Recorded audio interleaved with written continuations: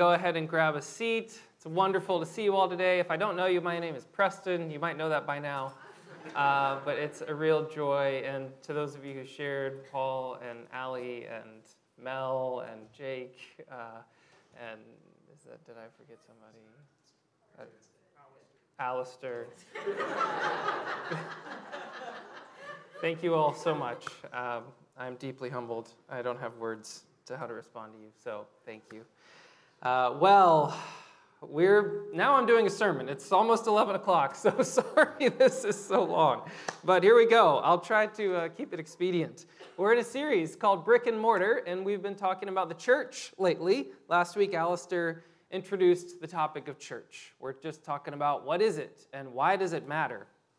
Last week, again, Alistair introduced the image from Scripture for the church that Jesus and Paul give us of the body of Christ. We are a collective body of people throughout the world today and throughout history, past and future. We're a collective, and last week we focused on Jesus, who is the head of the body in this corporeal image and this metaphor. So Jesus is the head, and we are all the rest of the body. We're all members. We're all different parts. In our 1 Corinthians reading, you heard Paul explore this metaphor in all sorts of details. He says, he goes into all sorts of ways. Just a quick recap in verses 17 to 20. If the whole body were an eye, where would be the sense of hearing? If the whole body were an ear, where would be the sense of smell? But as it is, God arranged members in the body, each of them as he chose. If all were a single member, where would the body be? As it is, there are many parts, but just one body. So there's many members in the body, and the different members must work together in unity for the body to be healthy, just like your body does, just like my body does.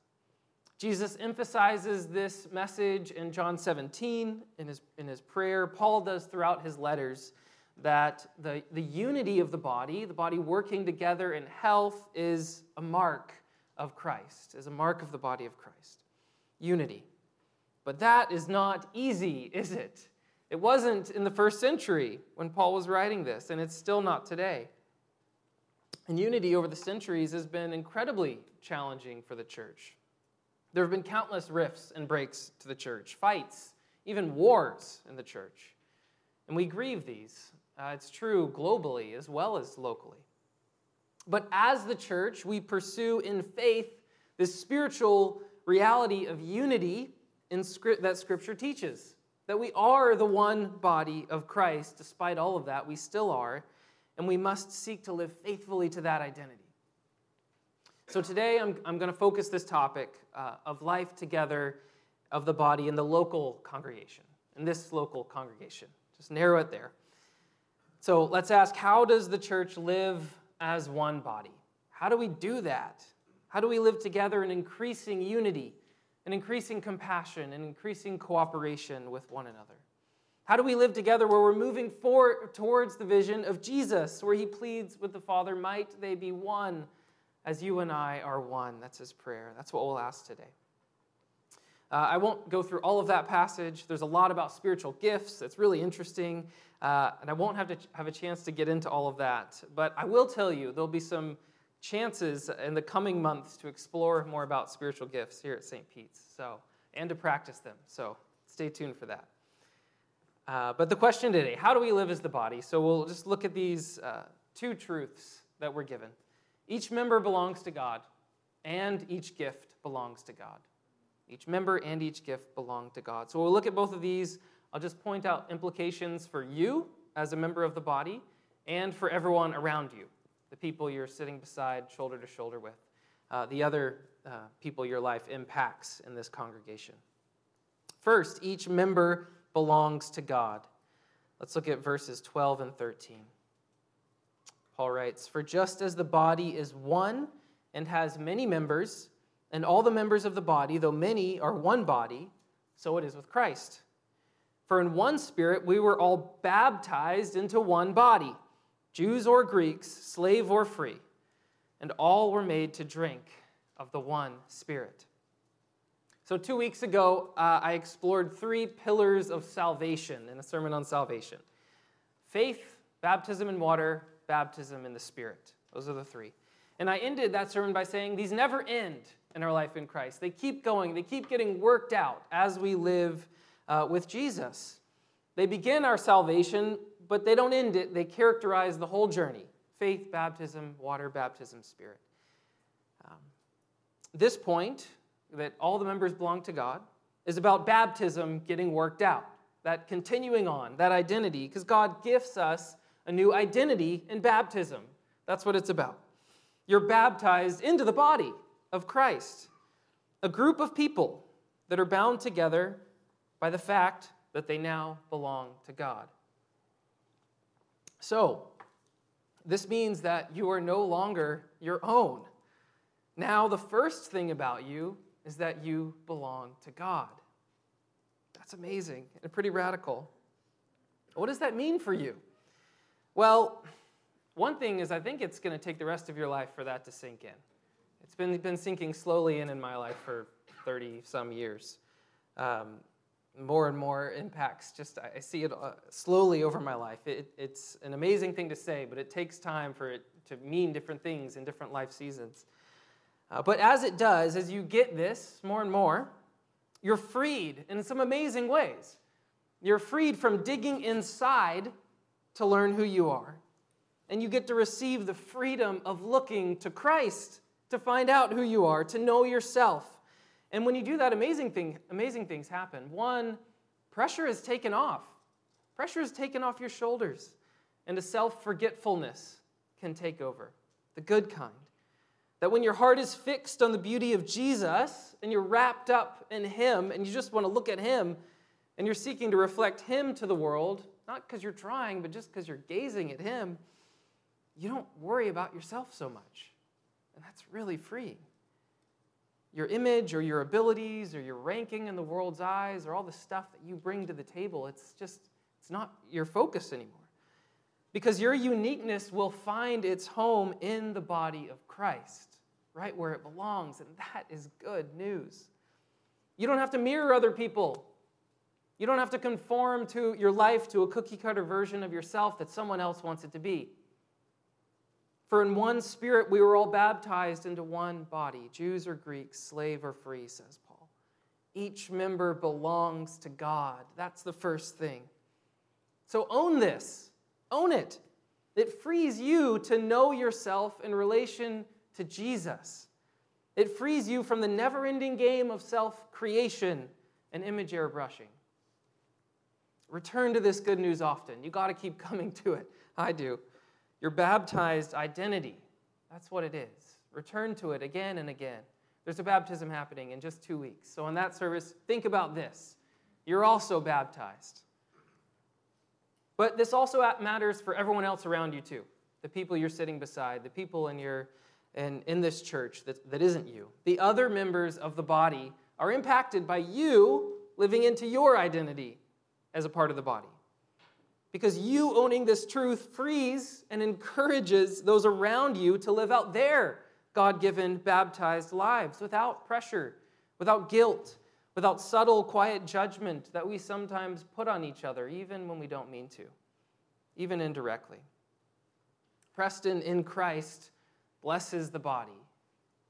Chandler in Christ blesses the body. Michael in Christ blesses the body.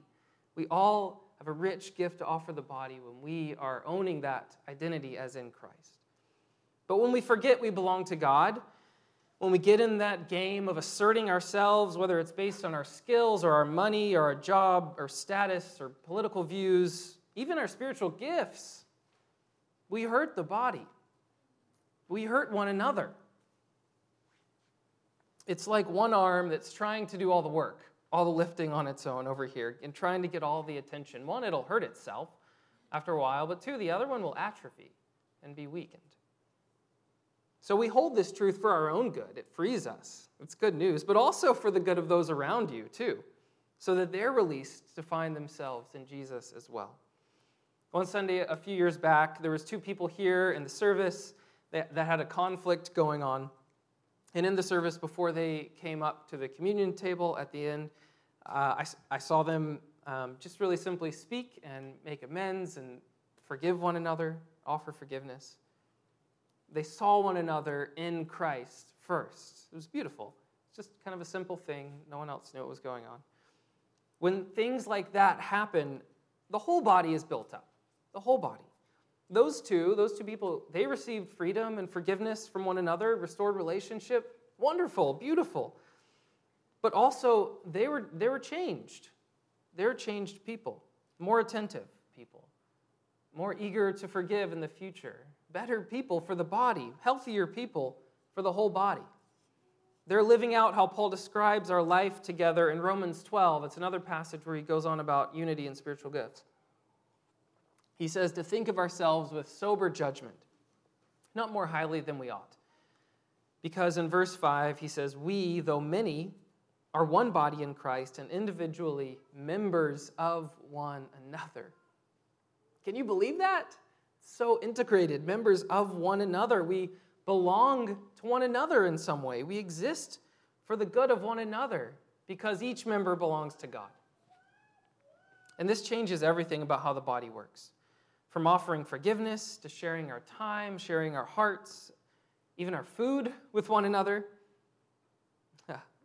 Let me just ask you this. Does anyone in your house, or wherever you live, does anyone else not living there have refrigerator rights at your house? Do you know what I mean? As in, they can walk in and pop open the fridge and grab whatever they want to eat and not feel weird about it. Does anyone have that at your house that doesn't live there? And if you have that at someone else's house, it's a wonderful feeling, isn't it? One, you can just get whatever food you want, and it's great. But it's a sense that you're home there. You know that whatever they have is yours, and they're opening it to you freely. It's a mark of deep hospitality, actually, to have that freedom in someone else's space. And that's a good goal, I think, for us as a church, for you. Who else in the body of Christ can you include in your refrigerator rights? Think about that. The body is healthier when we see ourselves right. All as members who live for the good of others, ask for and receive forgiveness to one another, open our hearts, even our refrigerators, to one another. So let's move to the next part. Each gift belongs to God. So that was each member belongs to God, but also each gift that the members have belong to God. And this part is another outworking of one of those markers of salvation, of the Holy Spirit, of your baptism in the Holy Spirit. So 1 Corinthians 12, verse 4-6 says, there are a variety of gifts, but the same Spirit. There are varieties of service, but the same Lord. There are varieties of activities, but it is the same God who empowers them all and everyone. To each is given the manifestation of the Spirit for the common good. So God gives us gifts, activities, matters of service, things to do that are all enabled by the Spirit. So think about your life. What ways can you speak truth? What ways can you work out good deeds? What ways can you create gospel beauty in the world? What spiritual gifts do you have? If you're not familiar with that idea and you don't know how to answer that, that's okay. If you do, consider it. But if you don't, just think, what do I have to offer to the body? Start there. I think the range of words in verses 4-6 that we just read, I think it expands this conversation, though, than not just about spiritual gifts. Paul says all these things you do for the body are empowered by God. And it's the same God, it's the same Spirit that empowers me and you, all of us. Well, what does that mean for you? Again, just like the first part, it means freedom. It means you're free to use gifts and serve and offer yourself without the burden of those things defining you. Because it's the Spirit's work. And on the other hand, it protects you from arrogance. It protects you from claiming the gift as your own so that you can boast about it and put that into your personhood as it's mine. You can't do that because it's God working. Paul says it's His Spirit working through you. It's a Spirit gift. And you're an imperfect member. I'm an imperfect member. So there's freedom. You can do it. You can try things. There's not all the pressure. So I have freedom to grow into things and try them without the fear of failure. If it's of the Spirit will use it. He will do the work. I'm the faithful member that's offering myself. When I started preaching a couple years ago, I wasn't very good Many of you, actually, this is shocking. Over the past 3 months, since I told you I was leaving, 3 people have told me this directly, that I wasn't very good. Can you believe that? 3 people. I'm grateful they didn't tell me in 2016, or I probably wouldn't be here today. It was vulnerable. I felt vulnerable. I felt nervous. I didn't know what I was doing. And they were right. I wasn't very good at it. I'd never done it before. I had to learn. I remember the first sermon I gave was 2016, Ash Wednesday, right here. I don't think it was not much to write home about. If you were there, I'm sorry. But my professor at Regent, I was at Regent at the time, Daryl Johnson, he used to say that every time I preached or anyone preached, if Scripture was being preached faithfully, if that was the topic and it was done faithfully, then God would speak. No matter how terrible I was, no matter how bad my delivery was or stumbling over things or the examples were way off or the stories didn't land or it was just a mess, God would speak to someone out there. Because if it's God's word, it's his word. It's up to him. He's going to speak, not mine. And I clung to that. Many times I thought, that wasn't great, Lord, so I hope someone heard your words. Because it's the Spirit. It's the Spirit's gift. The Spirit will still speak in spite of a not great preacher. That's good news. And that kept me going. Even today, every single time I write a sermon, every single time, at some moment in the process, I find myself thinking, this is garbage. What am I doing? It's all been said before. I go through that every time. But I do because it's a gift from the Lord. So I keep going. I keep pushing through that doubt and fear. Sometimes Alistair or Lloyd have to remind me of that. All the imposter feelings that can come up. Because it's God's thing, not mine. And this also means I can't claim it as my own. I can't say it's all about me. I'm really good at this now after 5 years because I think I'm something special. You can't do that again because it's the Spirit's gift. And if I or if anyone else makes their spiritual gifts from God about themselves or in use of their power or their fame or whatever, it's an abuse. So I'm freed. I'm free to use the gift. And I'm protected from boasting because it belongs to the Spirit. But the fact that the gift is the Spirit, it also matters to everyone else, too, around me. Because your gifts, everyone else's gifts, are God's too, which means I don't get to rank people. I don't get to treat people differently based on their gifts or what they, quote-unquote, have to offer. This was a problem in the Corinthian church. Paul describes how absurd this would be with a physical human body in 21 to 27, did this. Said, I don't need this part or that part. In verses 21 to 27, it's an analogy for the local church. He says, the eye cannot say to the hand, I have no need of you, nor again the head to the feet, I have no need of you. Down to 24. But God has so composed the body, giving greater honor to the part that lacked it, that there may be no division in the body, but that the members may have the same care for one another. If one member suffers, all suffer together. If one member is honored, all rejoice together. Now you are the body of Christ, and individually members of it. So God has put the body together. He has given the gifts. It's up to God about how it works, how the different members work together, and each part is needed. It's not up to me or you or anyone else to decide which one is more important or not. There's no throwing away the hand or the stomach or the eye. They're all needed for the body to be healthy. So we're called out to serve and act and use our gifts for the sake of the other. In other words, God put the body together for the sake of everyone in the body. Each of you in the body. Each of you has gifts. Each of you has something to serve and give to the body of Christ. So don't deprive one another of the people sitting beside you, the people around you in the community. Don't deprive one another of those gifts. They're needed. You're needed. Use them imperfectly as it may be. Even if you might think, I don't really know how to do this, or it's scary or nervous, again, you're free to try because it's the Spirit's work and He'll work. And you can stumble through it, and there's grace. We need your heart. The others need your love. They need your words of encouragement of life.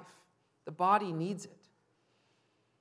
And again, we don't rank people on what they can or can't do. We don't treat people differently. Rich or poor, they did that in Corinth.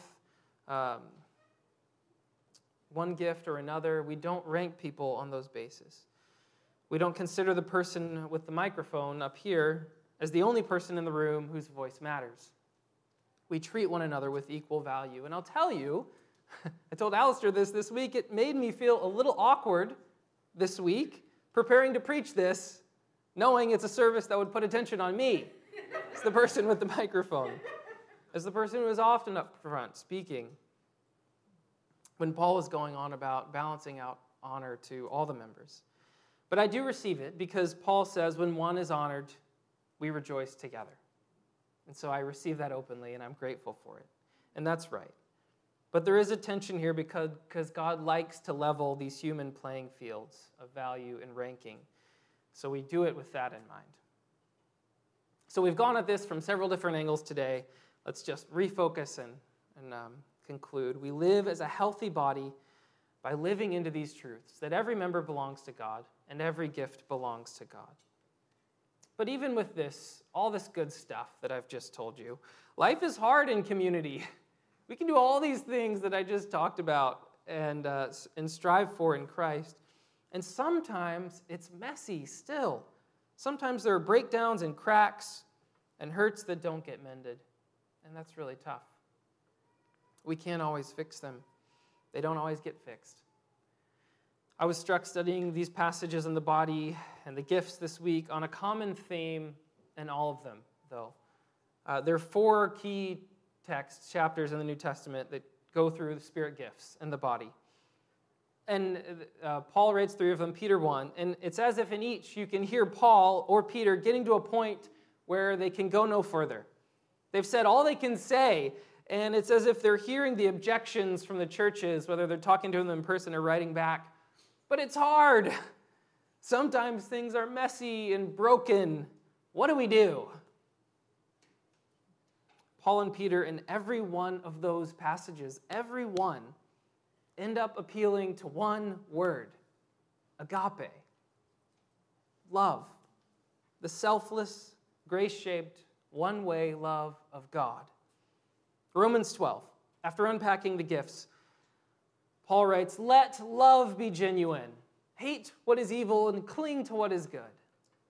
1 Corinthians, right after the chapter we read today, comes the chapter that's read at every single wedding.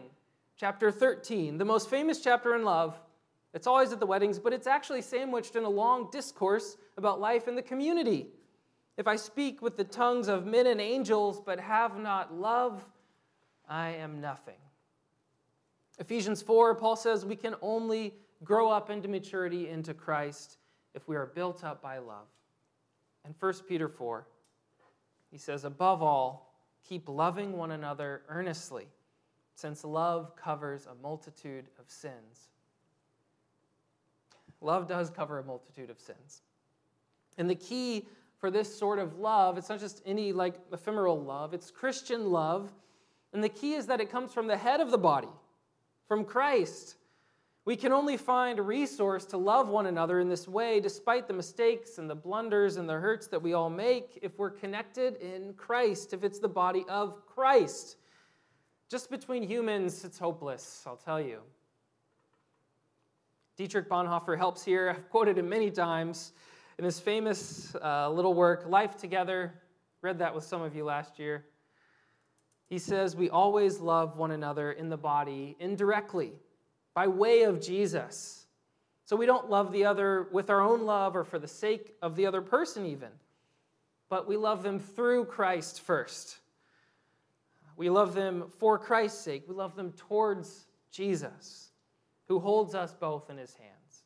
So there's always a going through Jesus first to get to one another. He says this, our community with one another consists solely in what Christ has done to both of us. We have one another only through Christ. But through Christ, we do have one another, holy and for all eternity. beautiful. So church, do this. Do this. Hold fast to your and one another's life in the body. It's a gift, life in the body. Love the Lord your God first. That's the greatest commandment. And love to one another doesn't do anything eternally if it's not through Christ. So love God first, then love one another deeply because you love Jesus more than that person, because you love Jesus more than anything else. It's the only way forward to maintain the bond of unity and peace in the body. Let's pray.